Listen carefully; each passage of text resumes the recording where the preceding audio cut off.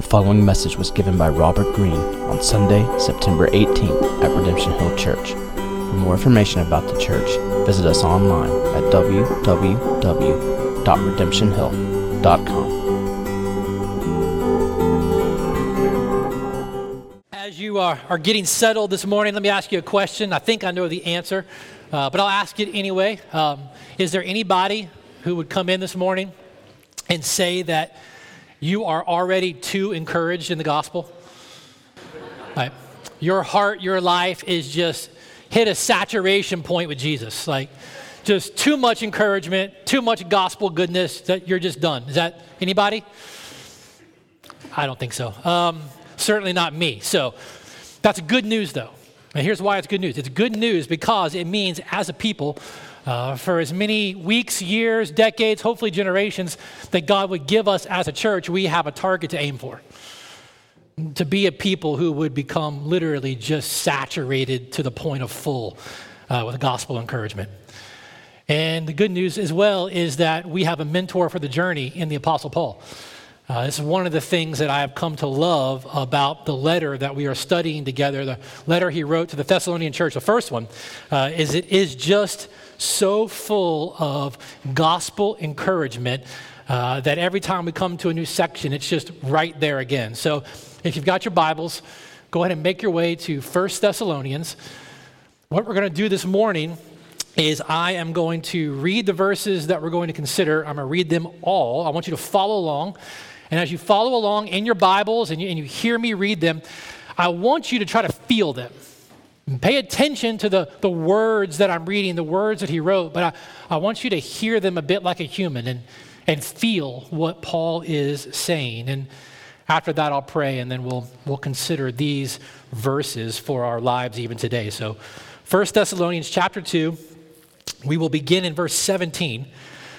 And this is what Paul writes. But since we were torn away from you, brothers, for a short time, in person but not in heart, we endeavored the more eagerly and with great desire to see you face to face because we wanted to come again to you. I, Paul, again and again, but Satan hindered us. For what is our hope or joy or crown of boasting before our Lord Jesus at his coming? Is it not you? For you are our glory and joy. Therefore, when we could bear it no longer, we were willing to be left behind at Athens alone. And we sent Timothy, our brother and God's co-worker in the gospel of Christ, to establish you and exhort you in your faith, that no one be moved by these afflictions. For you yourselves know that we are destined for this. For when we were with you, we kept telling you beforehand that we were to suffer affliction just as it has come to pass and just as you know.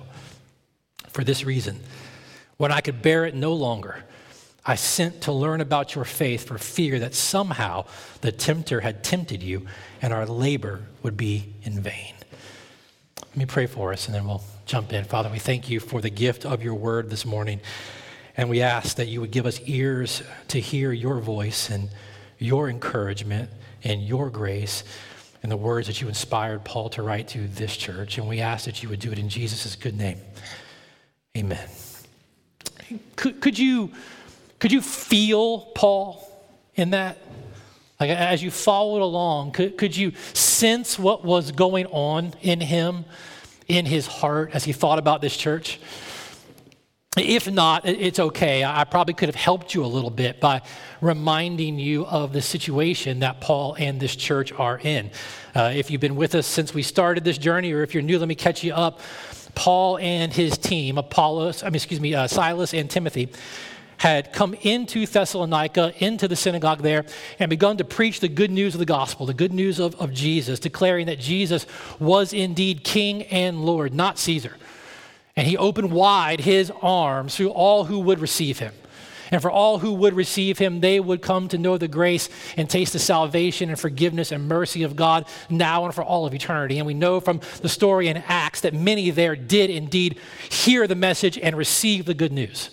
Many became followers of Jesus, but that made some of the religious leaders there in Thessalonica upset. And those religious leaders, they kind of formed an unruly group with other people in the city. And they went to the judicial leaders of the city and said that Paul and his team were declaring a message that was treasonous in the empire. It was treasonous against Caesar. Caesar was not Lord, was not king, but someone else was, because they were frustrated with these people coming to faith in Jesus. And this unruly mob got even more unruly under the authority of the government. So the brothers there in Thessalonica, they got Paul and his team out of town before it got too hairy. But as Paul left and continued his travels, that unruly group from Thessalonica followed him wherever he went. They continued to stir up antagonism against Paul and against his message. And so Paul, having been separated from this church he'd only been with for a short period of time, he just couldn't bear it any longer, we heard him say, and he needed to know how they were doing in the midst of what was going on. This unruly mob, these leaders had begun whispering rumors and slander about Paul and his absence, that he was just one more charlatan on the block coming in, trying to get from them whatever he could, then taking off with no concern for them whatsoever. And so Paul, concerned for their faith in the midst of what they were going through, sent Timothy back to find out how this church was doing. And Timothy returned with a good report. In fact, if I just read one more verse, chapter 3, verse 6, speaks of Timothy coming back with that good report. He came back with a good report. They're standing firm, and Paul's heart is just bursting with gratitude to God for his calling of the church and for his sustaining of the church. And that gratitude and that joy is what has overflown into this letter that we're reading right now. This is the expression of Paul's response to that good news. And that letter that we're reading now, Timothy is going to take back to this church in just a little while. But the circumstance still remained. There was still an environment of hostility in Thessalonica and contempt for Paul. Rumors and whispers abounded. So while we begin the letter, we see that as Paul begins to express like his gratitude to God for this church, we see that in what we've gone through so far, gratitude to God and joy in response to what God is doing has marked probably 80% of what we've seen so far. Paul has celebrated God's calling of this church, his sustaining of this church. They're receiving God's word in faith and surrendering to it. Their repentance and their joy, their works of faith, their labors of love, the steadfastness of their hope in Jesus. Paul is acknowledging God's work in their lives. He's telling them about it. And man, how encouraging is that? In the midst of what they're going through, they're hearing from Paul, I see this. Others see this. God is at work in you. Your life is no longer the same. His grace is sustaining you. His grace is changing you. And Paul is just blowing gospel wind into the sails of their faith. And that's marked the majority of this letter. Paul is just pointing out the threads and the elements of a culture that the gospel builds amongst God's people. And we've been reminded to open up our eyes and to be ever aware and looking for the evidences of God's grace at work in the lives of our brothers and sisters. But like I said, that contempt for Paul still remained. And so in the letter, as we've already seen, he addressed some of the rumors and some of the slander, and Paul doesn't always do that, but for the sake of this church's faith, he felt it important to deal with. And so a few weeks ago, we saw how he kind of drifted into talking about these reports, and he was reminding them of what they experienced from him and from Silas and from Timothy when they were with them. I know what the rumors are. I know what the whispers are. I know what they're trying to say. But remember what you experienced. Remember what we were like. Remember how we labored amongst you. How we sought to not exploit you, but serve you. How we lived with you. Remember what you know to be true. In the face of all the temptation and all the whispers and all the wondering, remember.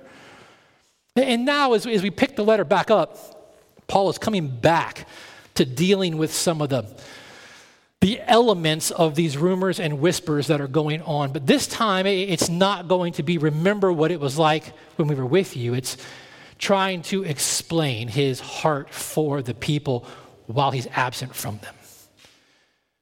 Because according to the rumors, Paul was just one more charlatan coming in and leaving. And his absence said nothing more than he didn't care about him. He got what he wanted and now he's gone.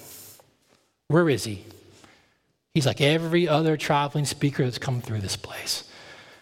I tell you, of all the rumors and all the slander and all the innuendo going on in that time, I would imagine that this is one of the ones that hurt the most. This is one of the ones that was probably, I'm just guessing, but probably one of the ones that was probably the hardest for the Apostle Paul. And so this morning in the verses that I read and that we're going to consider, Paul is coming back to this reality and he's going to address these. And here's our challenge this morning. We're going to see and hear Paul's heart split wide open. We're going to get let in on some of the deepest things going on in the Apostle Paul when he thinks about this church. And our task is to discern together how the very real words that God inspired Paul to write to this very real church centuries ago, going through a very real situation in a very real context, how those words are meant to be instructive, encouraging, and illustrative even for our life now together. This was a real situation, a real man and a real people in a real difficult time. And together we're going to look to see what the Apostle Paul's heart for this church has to say to help us in our day and in our time now. So that's what we're going to do, to try to tease out from Paul's words some of the elements of this gospel-born reality that God creates amongst his people. And the first thing that we're going to look at, probably what we'll see for the bulk of our time or spend most of our time on, because it dominates the entire ethos of what Paul is writing, is you can't read these verses and come away not recognizing and beginning to even feel and sense Paul's affection for this church. The depth and the nature of his affection for these people. I mean, you can feel it as you read through it slowly. Phrases and words, sentences piling on top of each other, almost like they're tripping over each other, trying to get out of Paul's heart and into this letter for the people. It's just on and on and on again. And so we're going to take a few minutes, and I just want to stack them up on top of each other for you to begin to see and feel this affection. And then we'll consider where this affection comes from. But verse 17, Paul even kind of begins this new direct address in the letter by saying, since we were torn away from you, brothers. Now that means one thing to us, and we read, oh, that's a bad situation. But what they would have heard when it was read was, since we were orphaned from you. That's what the word actually means. And when someone was orphaned, it could have been seen from the perspective either of the child or the parent. It could be a child that was taken from his parents, but from the perspective of the parent, it's parents who had their child taken from them. Paul already talking about how he has loved this church like a mom caring for her nursing child, and a dad always seeking to direct and encourage and exhort them in their life, now says that having not been with you, I feel like you've been taken from me, torn apart from you, orphaned from you. I mean, that is a visceral picture. Parents, imagine some of you sitting here clutching your children, even as we're talking. Someone coming and taking them out of your hands and from you. Paul is saying, this is the depth of my affection for you. This is what it feels like to not be with you right now as you're going through this, and these rumors are swirling. We've been torn, orphaned from you for a short time in person, but not in heart. Right? We're absent from you physically, but you're never out of our heart.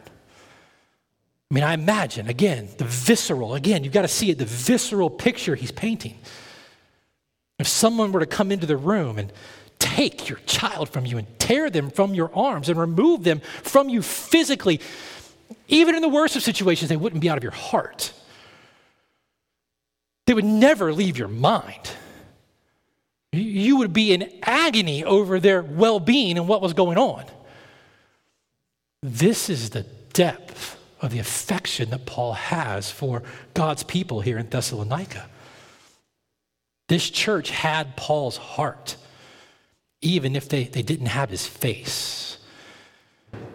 And this really, it wasn't super unique to this church in relation to Paul. Paul spoke this way about a number of churches that he had the pleasure and the responsibility of loving and serving. In fact, in the church in Colossae, Paul would say, even though I'm absent in body, nevertheless, I'm with you in spirit. Right? This is the depth of his affection. Can you feel it? The picture he's painting, this is how deep his affection is. Well, he keeps stacking things on. Like, if that's not enough, that's a pretty vivid, visceral picture of the depth of his love, right? But then he goes on to say, just keep reading. We endeavored all the more. We endeavored all the more, all excessively, abundantly. That's what all the more means.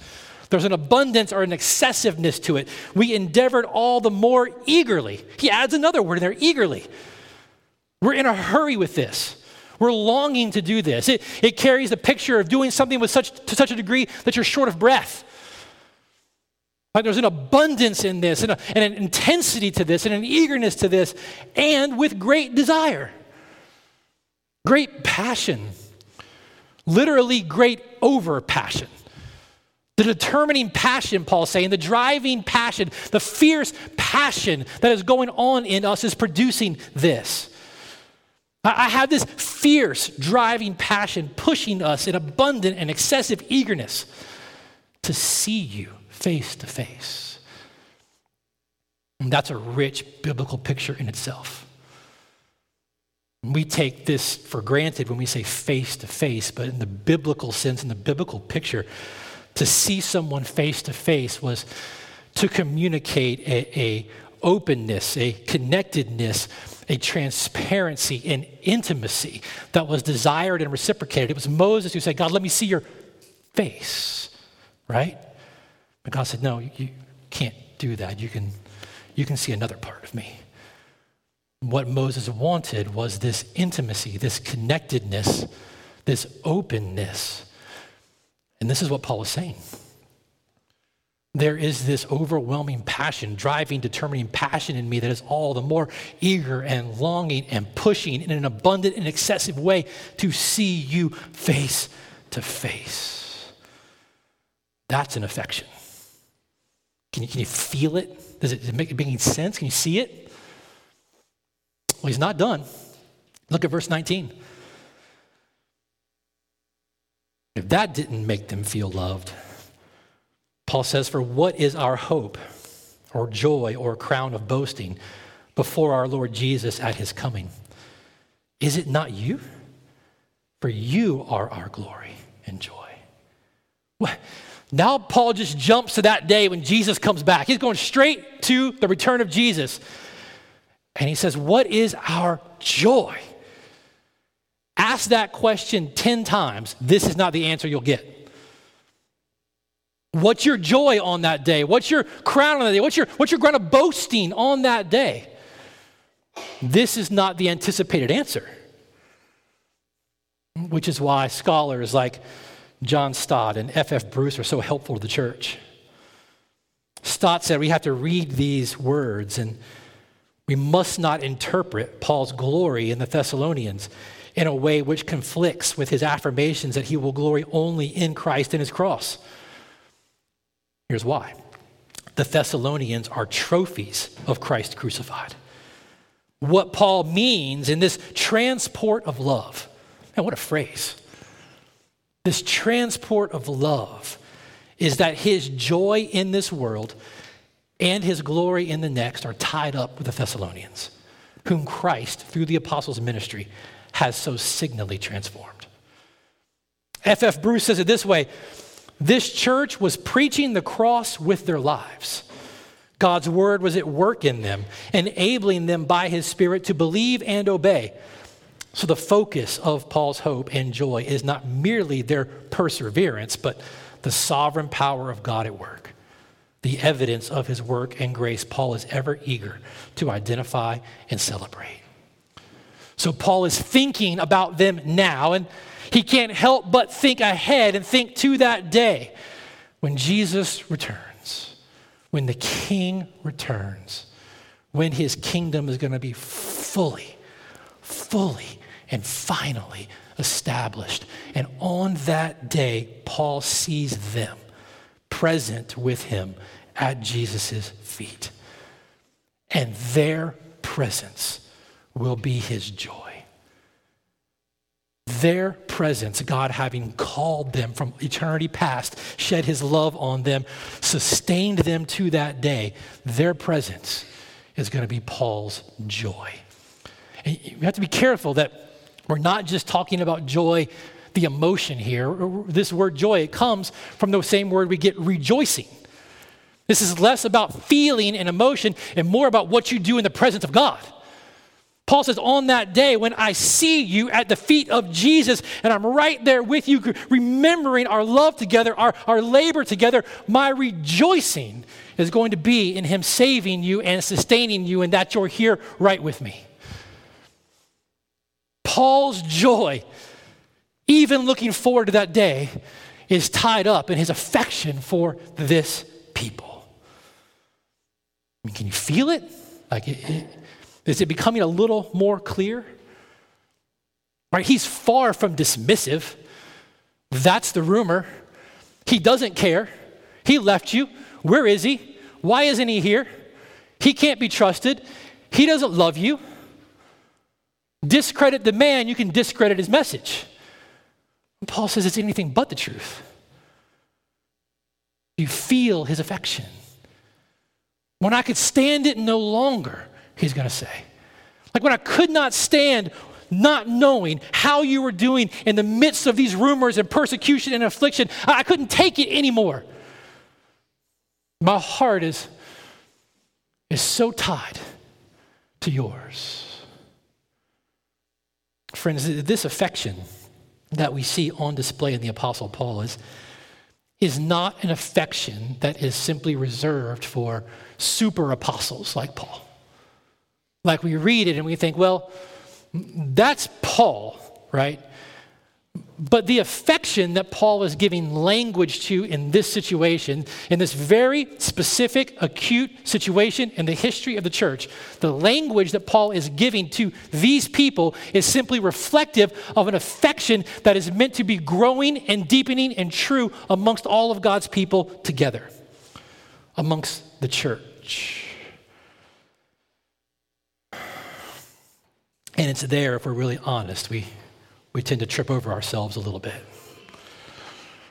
I won't out the pastor because it's certainly not reflective of his ministry, but he was being very honest and he was trying to capture what he feels like most people in his church were thinking when they thought about the church. And he said it would be nice to get the feeling of solid, magnificent corporate worship without all of these obnoxious, insensitive people.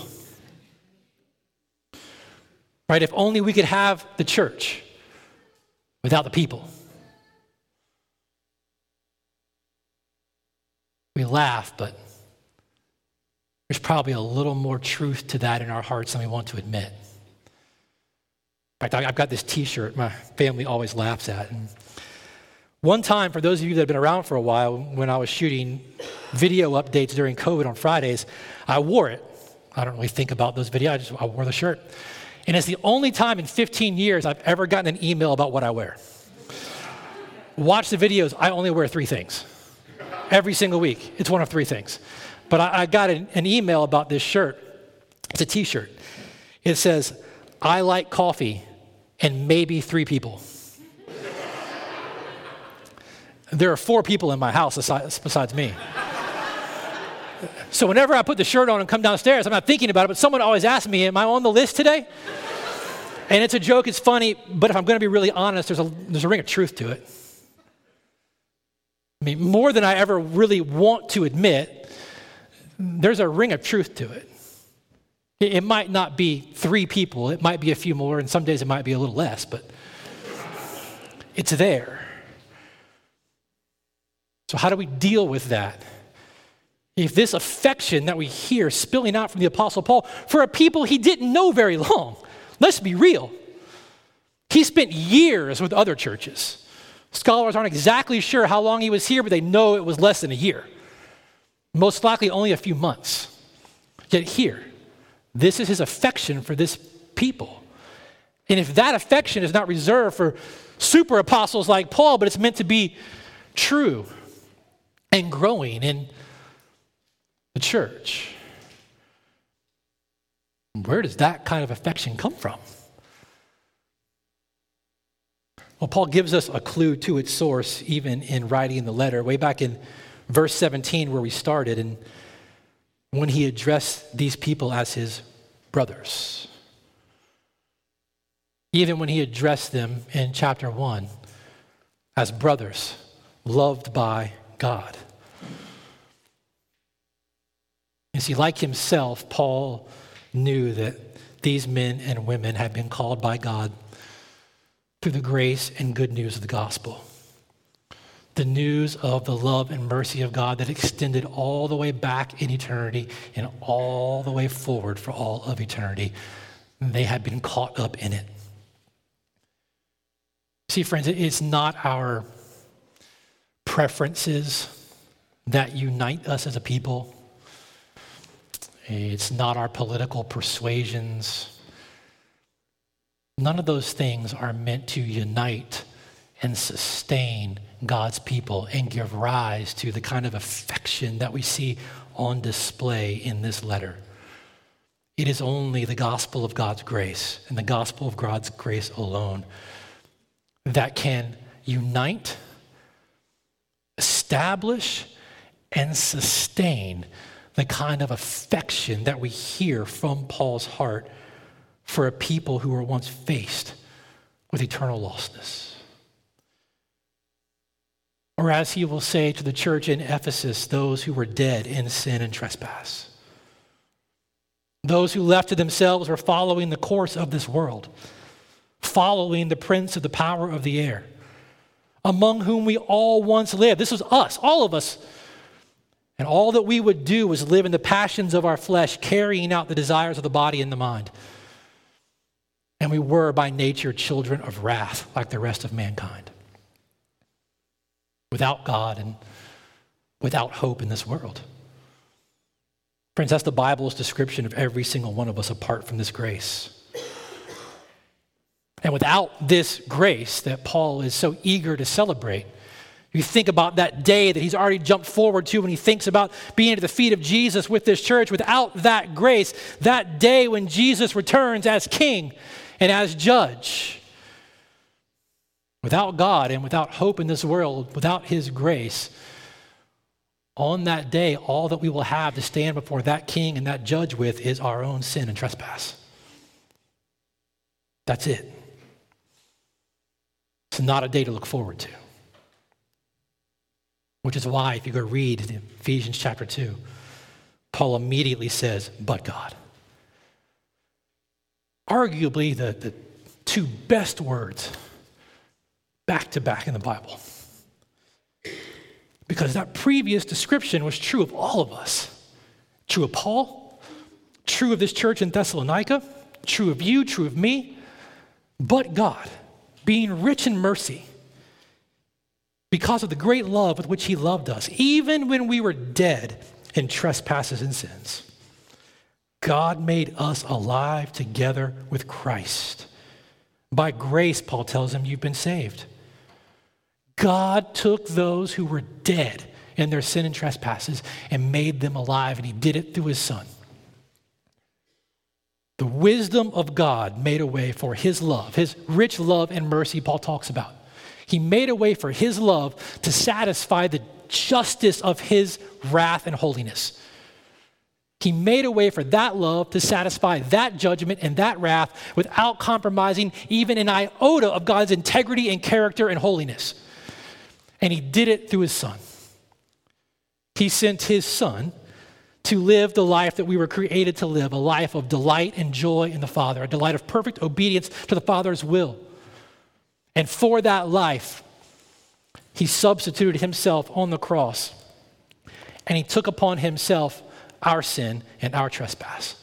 And in his body on the cross, he who knew no sin, literally Paul will later say, became sin for us, God's justice and wrath for our sin he put upon his Son, not holding anything back. And he accepted his Son's sacrifice in our place for our sins 3 days later when he raised him from the dead. And Paul's saying for all who would hear, God opens wide his arms and invites anyone to come and to receive his Son, to believe into his Son for forgiveness and salvation, or as Paul will say over and over in his letters, for life and life abundantly. You have been saved by grace through faith, and that is not your own doing.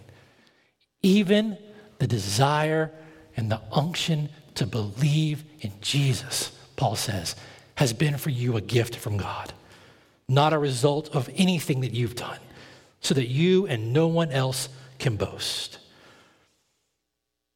Jesus' life, death, and resurrection open wide the doors to salvation, redemption, forgiveness, being justified before God on that day. And everyone who will stand before Jesus as King and as Judge, having placed their confidence and faith in him, got to that place the same way. Didn't matter where you were born, the family you were born into, the place where you were born, the time period you were born in, all come to him the same way, by grace through faith in Jesus. And Paul has spent his life saying anyone can get in on that grace. Well, just believe. Just believe. That, my friends, is the ground. That is the source. That is the sustaining power. That is the ongoing emboldening of the kind of affection that we see pouring out of Paul's heart for a people that he's only known for a short time, but he has more in common with them than anyone else in his blood biological family walking on the face of the earth. Paul will later write, we who were once far off have been brought near to God through Jesus' blood. Which is why he'll say in Romans 15, Jesus has welcomed us into himself. If there's not a better picture of this affection, it's that Jesus welcomed, opened wide his arms, opened up his heart, opened up his life, and welcomed us into it by his grace. That's what it means. The affection of God, born out of the richness of his mercy, out of his character, shown to us through his Son, opening wide his life to the point of death to receive us and bring us in. That, my friends, is what establishes and encourages and sustains the kind of affection that God intends for his people, which is why Paul says in Romans 15, as we have been welcomed by Jesus, we're to welcome one another. It's not just a saying hi on the front steps. It's a opening wide the heart, opening wide the life. Affection for those who too have been saved by grace. This kind of affection in a gospel-oriented, gospel-born, gospel-deepening church is going to show itself. There's going to be evidences of it. It's not always going to be rich and flourishing, but it's going to be growing. Because there are going to be very real times that, if you're honest with yourself, my t-shirt is more representative of your feeling than what Paul's writing. And I know in my own life, when it's more true of me than I want it to be, that I do like coffee and maybe 3 people, it's because the lens of my heart has been focused back upon myself. And the way that I see you and the way that I see others in my life is only through the lens of how whatever you are or however you live or whatever you have would serve whatever I'm focused on for myself, right? And so one of the things the gospel does when it takes root in the life of a people is it begins to change the way we see. It begins to change the lens over the eyes of our heart, and not just change the way we see the circumstances we're in, but it changes the way we see the people next to us. Brothers and sisters. who came through the same door of grace to the feet of Jesus that we did. Nobody came in through a side door. No one had a secret access. All of us were dependent on the grace of God shown to us through his Son to find ourselves at this place.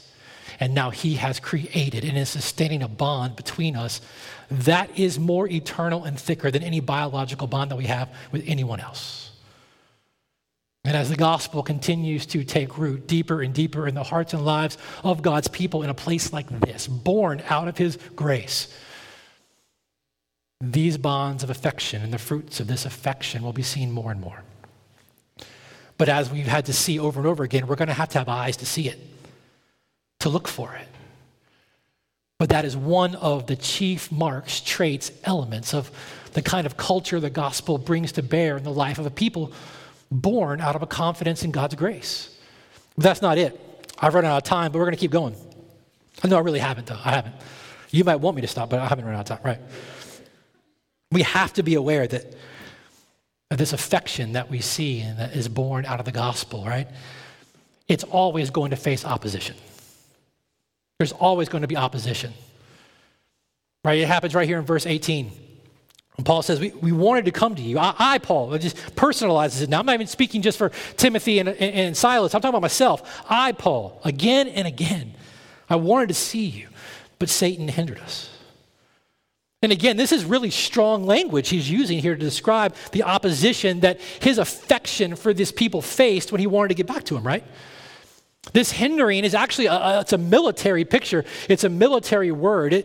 It would be used of a situation or a time when maybe you and your company would destroy the road or the access point to a place you didn't want the enemy to get to.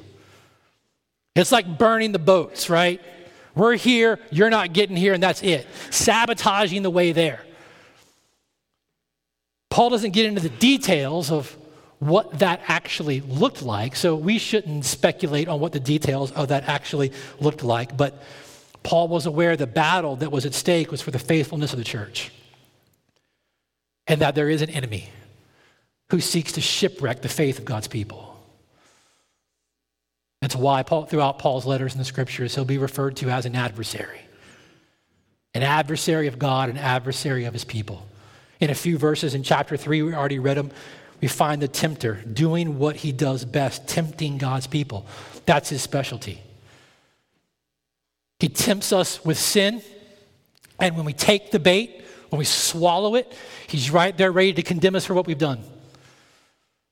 We find ourselves in difficult times. We find ourselves suffering. We find ourselves going through a hard situation, and he's right there, tempting us to believe distortions about God's character, distortions about God's faithfulness, distortions about the steadfastness of God's love.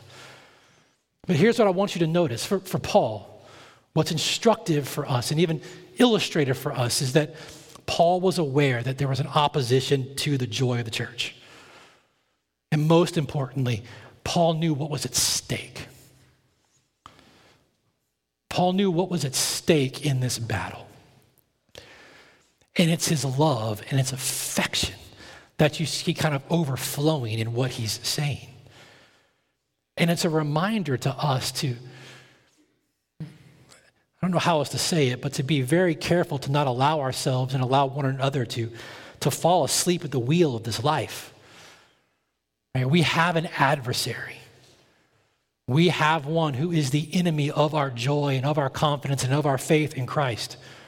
One who seeks to divide God's people and distort God's character. As the gospel takes root in the heart of God's people and in the heart of a local church like this, it produces this kind of affection and it strengthens the bonds that we see here, but it also begins to open up a greater awareness of the fact that we have opposition to our joy. And we're going to have to become aware of his tactics and his presence and his schemes to rob us of our joy. Right? So there's an awareness of this opposition that exists as well as this growing affection that's there. And then there's more. Look what he says. So he starts chapter 3. Therefore, when we could bear it no longer, we were willing to be left behind at Athens alone. And we sent Timothy, our brother and God's co-worker in the gospel of Christ. You see, when Paul recognized, this is fascinating, Paul recognized that the opposition hindering him was satanic, right? And when he recognized this, that it was getting in the way of his desire to help this church, to strengthen this church, to be with this church, to express his affection, he called an audible. He didn't just go, oh, well, maybe next time. He called an audible. He sent Timothy, right? He said Timothy can go, and Timothy can be there for this church. And let me just say this real quick, because we don't have a lot of time to spend on this, but you should give props to Timothy for this, right? This was not an easy task Timothy was endeavoring. You know why? I mean, again, read it a bit like a human. Who did they want to see? They wanted to see Paul. Right? They're going through all of this. It's Paul that's being dragged through the mud. They're the ones who are suffering the loss of reputation, some even life, for following Jesus. Who do they want to see come back and be with them? It's Paul. And who do they get? They get Timothy. Now, as you read it, recognize that when Paul writes this letter, Timothy has already gone to the church, encouraged them, seen their faith, come back, given Paul this good report. Now Paul is writing this letter, and he's going to send Timothy back with this letter, but he adds in a couple commendations. Timothy is our brother. He's God's co-worker.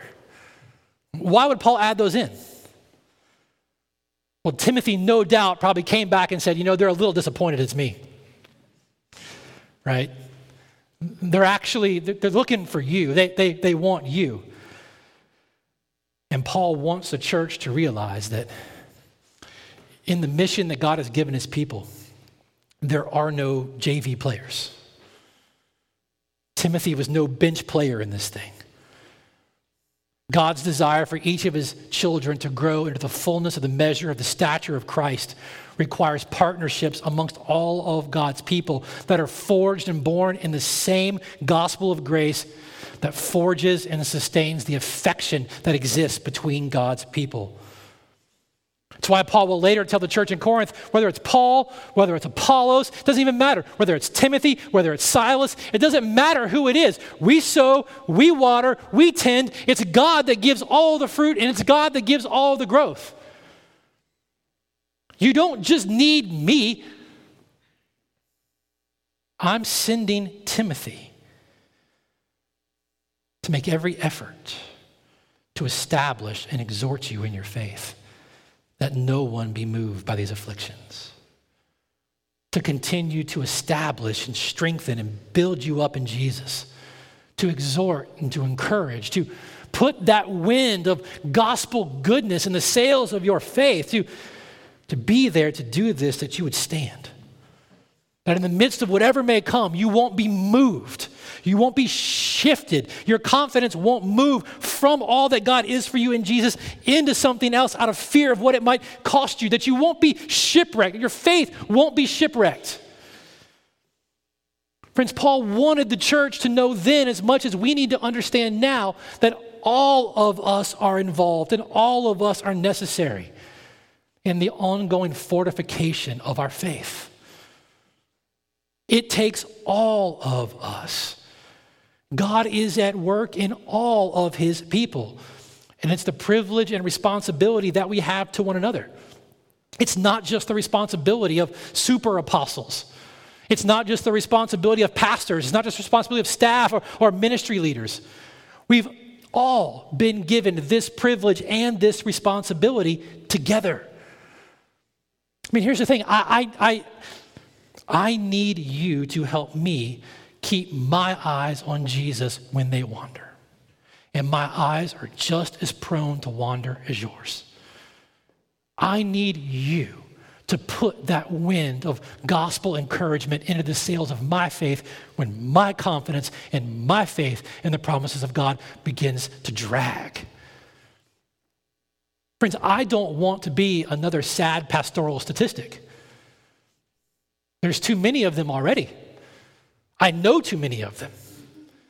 And what Paul is reminding the church in Thessalonica is as true for them as it is true for us. It takes all of us to strengthen and encourage our confidence in Jesus, that we not be moved.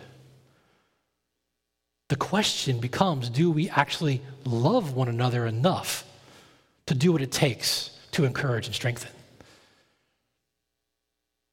what it will mean is that our conversations will drastically begin to shift some. There won't be as much space and as much time for ongoing conversations about our houses, our vacations, our jobs, all of those things. They're good things. They're not bad things. They're good things that God gives us to enjoy, and as we enjoy them and use them for the enjoyment of others, we're reminded they were gifts from God and they become opportunities of worship. But the space for those things begins to be narrowed because we're more aware of what's at stake. And we're more aware of what is opposing us. And we want to make all the more effort together because it takes all of us together to establish our confidence in Jesus in the midst of a world in which we live. To exhort and to fill the sails of our faith with encouragement in Jesus as we face the very pressures that we face throughout a day. Some things about how we interact and engage will have to change as we begin to understand the privilege and the responsibility that we have with each other and for each other's joy. And I don't have a technique to give you or a book that points out the technique to go about doing this, but I can tell you that this kind of interdependent fortification of faith it's the fruit of a gospel-cultivated culture that's beginning to see one another differently through the lenses of the gospel, brothers and sisters, recognizing the responsibility and the privilege that we have to encourage and establish that one another might stand and be sustained in the face of all the pressures that we have, and we'll figure out ways to go about doing it. We'll trust God for the confidence and the courage to take the steps forward, to be able to shift the conversation maybe, shift the focus maybe, to help one another find deepest and lasting joy in the goodness and kindness of God and Jesus. Because as we said at the beginning, who's ever been too encouraged in Jesus? Right? Who's ever been oversaturated in gospel encouragement, right? Can we make that our goal? Can we make that the end to which the story of this church looks? However long God gives us together, that we are trusting and working for one another's joy and saturation in gospel confidence, right? This interdependent fortification, it's all the more necessary, right? As Paul ends this little section, and I'll end it this morning, because of the present and very pressing power of affliction. We've said it over and over. I don't have to belabor it this morning. He wanted to establish and exhort the church in their confidence in Jesus that they not be moved by afflictions. And what I want you to recognize is what he says next. For you yourselves know that we were destined for this. For when we were with you, we kept telling you beforehand that we were to suffer affliction just as it's come to pass and just as you know. The reality that it costs to follow Jesus. The reality that it takes one another to continue to establish and encourage our hearts and our faith in the promises of Jesus. The reality that it's going to hurt at times. Do you realize Paul just said that is a first principle in his teaching? He was with them only a short matter of time, but he made sure to tell them, don't be surprised. Don't get caught off guard. It's going to cost you. Already they had lost social reputation. Already they had lost relationships. Already they had lost jobs. Already some were beginning to lose their life or their physical well-being because of their identification with Jesus. And Paul told them from the very beginning, don't be surprised. This is the way it's going to be. Jesus has said the same thing.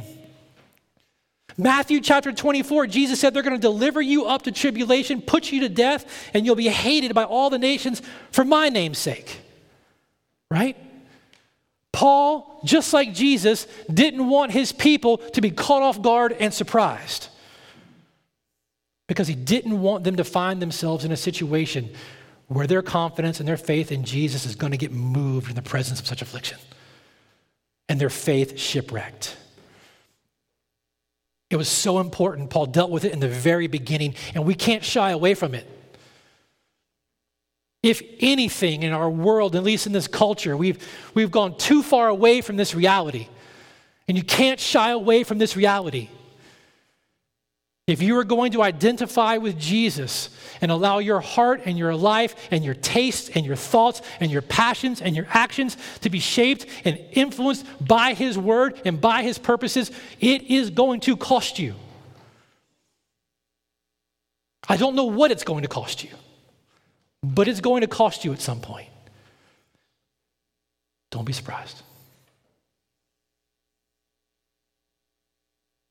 Paul wanted the church to be prepared, which is why it was so important to him, and he loved so much the opportunity to be able to help establish, further strengthen, and encourage the faith of God's people.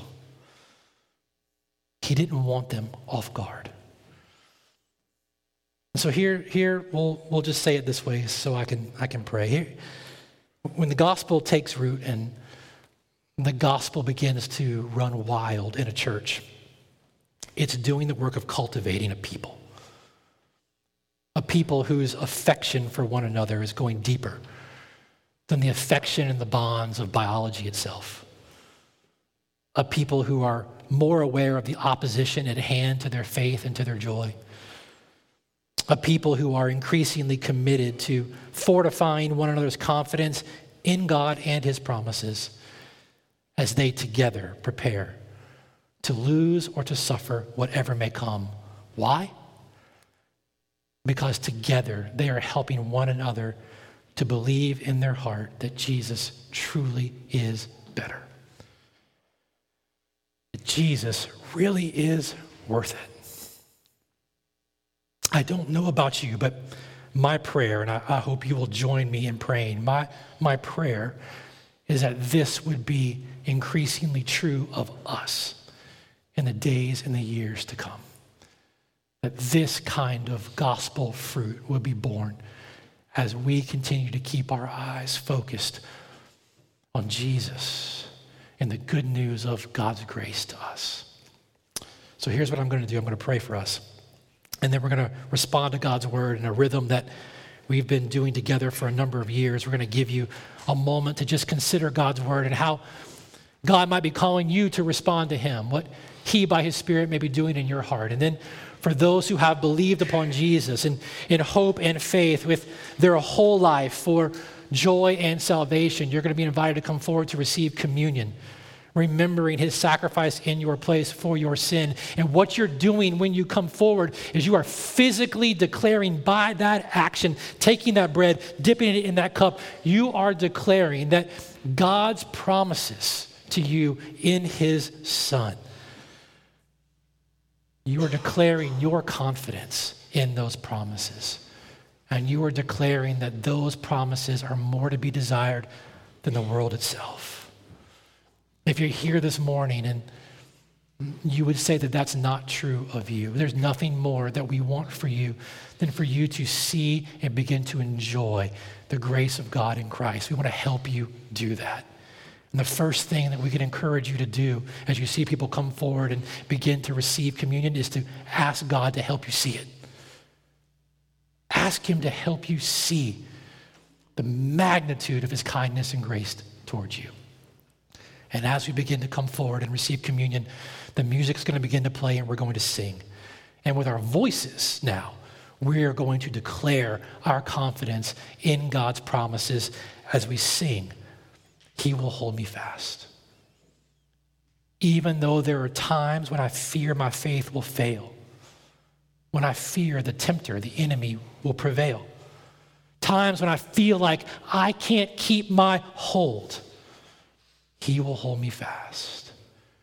For my Savior loves me so, he will hold me fast. We are going to declare that confidence in God's promises to one another as we sing, and then we're going to be sent out from here. So let me pray, and then we'll continue. Father, you need to do by your Holy Spirit what only you can do through this word to make us into a people, or to people who have these kinds of bonds of affection that are born out of an awareness of your grace, who are seeing each other through a new lens, seeing each other through the lens in which you see us, Make us sharply aware of the opposition that stands in our way, in our affection, who stands in trying to shipwreck our joy and confidence in you. But Lord, help give us the boldness and the courage to be a people who spend our time and spend our days to help strengthen and encourage one another in our confidence and our faith in your promises, that when opposition comes, that when difficulty comes, that when it costs for being yours, we're not moved.